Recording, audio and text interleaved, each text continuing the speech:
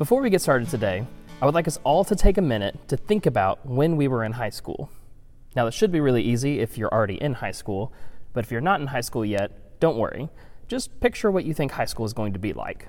And if you're not in high school yet, please don't be terrified by what this exercise is going to be. So I'm going to read a few things, a little slowly, to give you some time to think about each of the things I'm going to say. So here we go.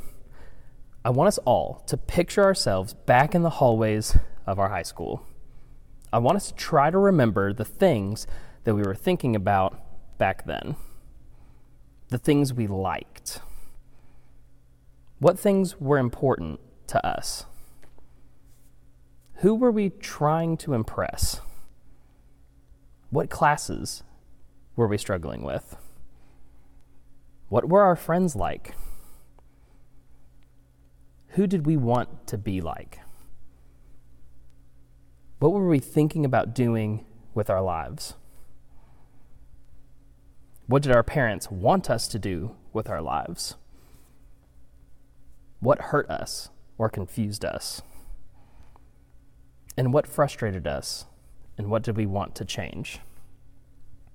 Now, I'm going to give you about 10 seconds to go ahead and, if you're watching this at home, comment below about what you think some of the most difficult parts of high school was for you.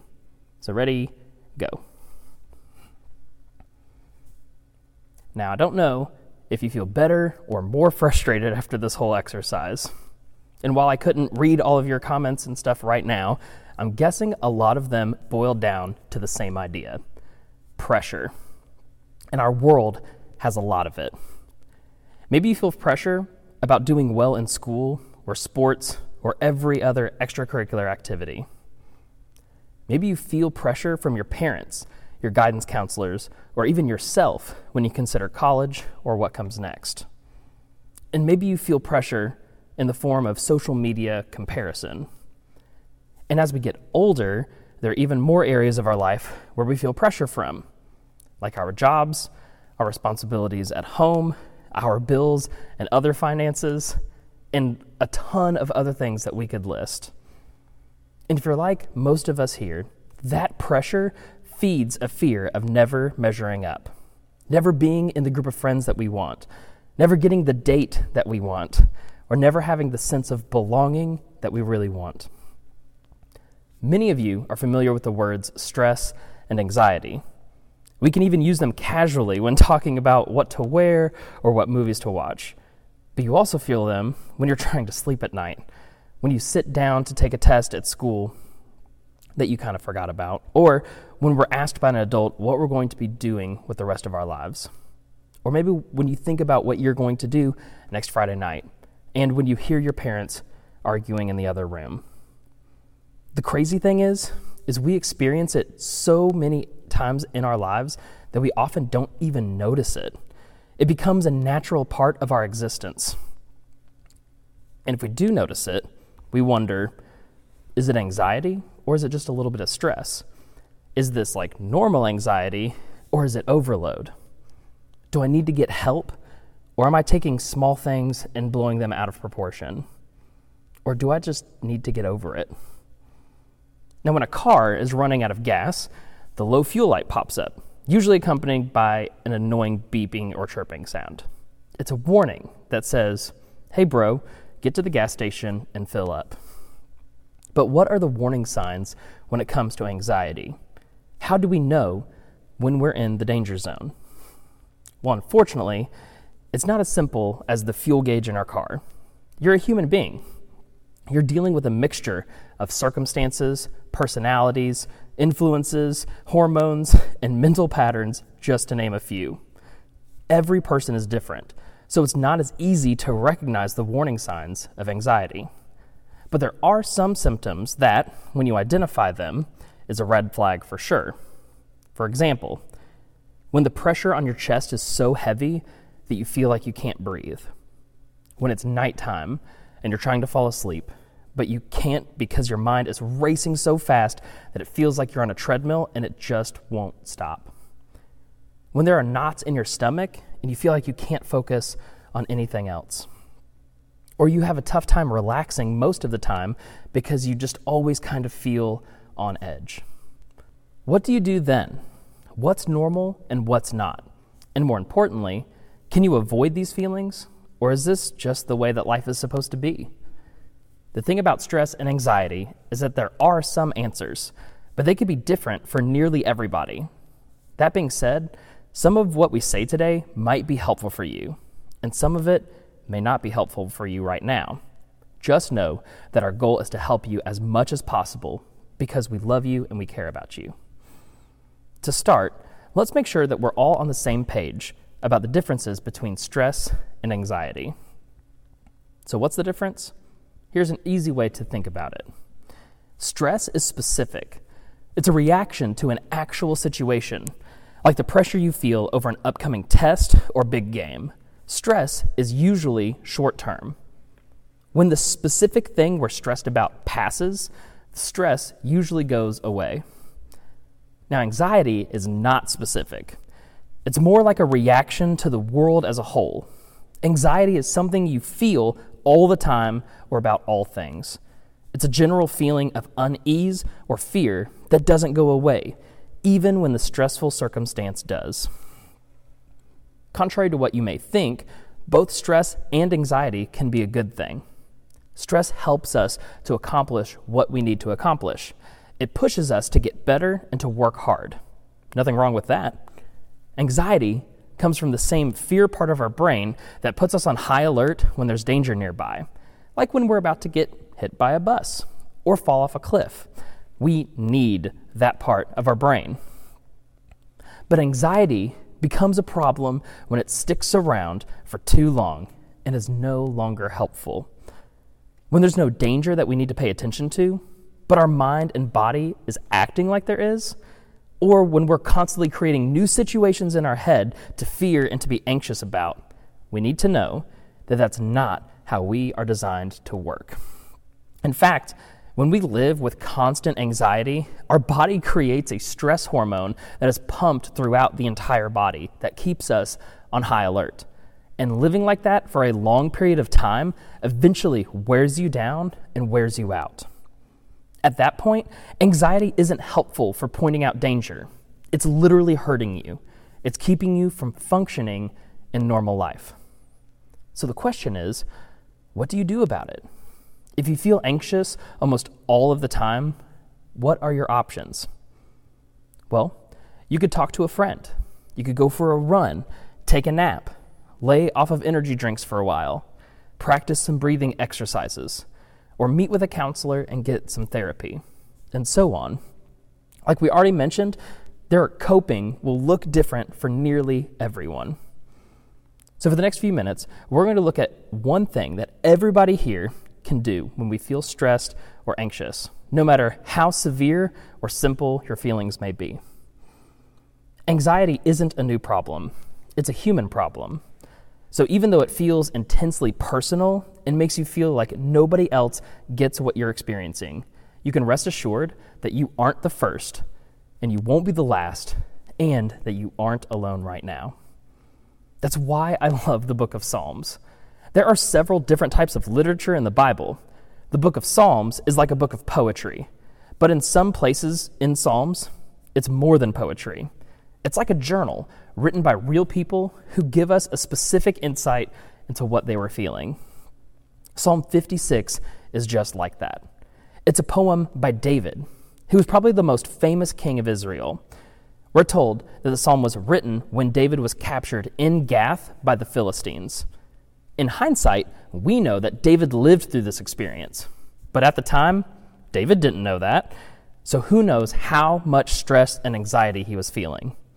He writes this: "Be merciful to me, my God, for my enemies are in hot pursuit. All day long they press their attack.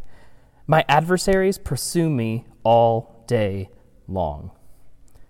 David's enemies are out to kill him.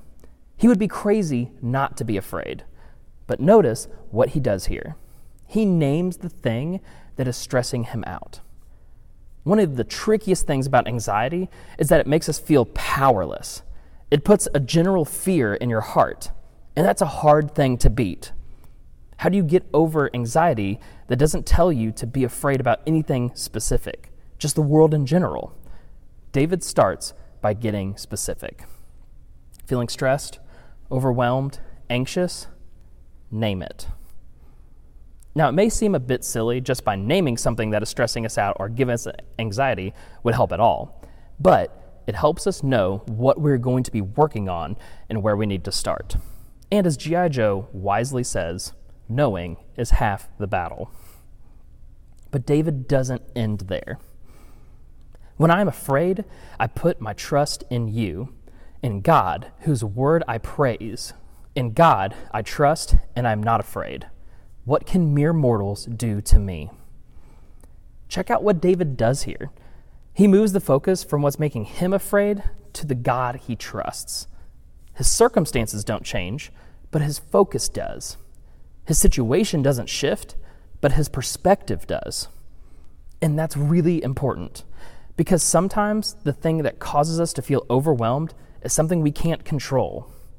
School is a reality. Parents arguing is a reality. Friends turning on us is a reality.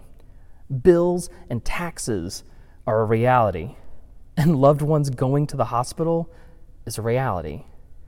Those things don't always go away, like a test does when we finish taking it. When life doesn't change, the one thing we can change is what we do with it and how we respond to the stress and anxiety that life brings us. And we can bring it to God. We can acknowledge what we are feeling. We can name it. We can name why it bothers us, and we can shift our focus to something else that is a reality, God's role in it. Think of it this way. When we're stressed or anxious, it could be helpful to name what, why, and who. We can name the what. We can name the why, and then we can shift our focus and name who God is. Here's what I mean. Imagine your parents or step-parents are fighting like crazy. And I don't care how old you are, when the adults in your life are fighting, it's stressful. Now imagine that during that kind of stress, you pray, God, my parents argue all the time. Acknowledge what is causing that stress. And then, I'm afraid that they're going to split up. I hate walking on eggshells at home. The mood in the house always feels tense. They're so caught up in the drama, they act like they don't care about my life. That's why it's causing stress. And finally, God, I know even if my home life feels out of control, you are in control. Even if my parents seem to not care, you do. Even if things change at home, you never change. That's who God is. One more time. Name the what, name the why, then shift your focus and name who God is. In anxious situations, this can help. Will it fix everything? Probably not, but it can help you see clearly. The idea is to form a habit on focusing on the truth and gaining a perspective that is larger than your current one. It will help you to train your mind and to get out of the rut of worry, stress, and anxiety. Think of it this way. There are tools to take on anxiety. David knew what we know, that life can be overwhelming, that we will face things we don't feel prepared to face, that we will get stuck in negative thoughts, paralyzed by anxiety, stressed out about things we can't control, and fearful over what we can do about it all. And over time, he figured out that it did him no good to stay stuck there. So he modeled a way with the tools that can help us today. When it comes to stress and anxiety, there is no one-size-fits-all cure. There are lots of good and acceptable tactics to help us cope, and that's okay. But what's not okay is living with anxiety that holds you back from what you really want your day-to-day life to look like, all while you keep it to yourself. And that's why we want to begin the conversation today. If your stress or anxiety has begun to take over, we want you to know that church, this church right here, is one of the safest places to talk about it. And if you have a conversation with a minister or a small group leader today, here's what won't happen. They won't say, just have more faith. Wow, nobody else feels like that. Or, you have nothing to be stressed out about. In fact, if I had to predict how the conversation would go, I'm guessing that they wouldn't be surprised at all, that they would encourage you, and that they would help you figure out what your next step would be. Now, as we head out for today, no matter where you are and what you're feeling, if you're stuck in the anxiety, stuck in stress, or if you're not in the middle of it right now, be aware that seasons like that are likely to come.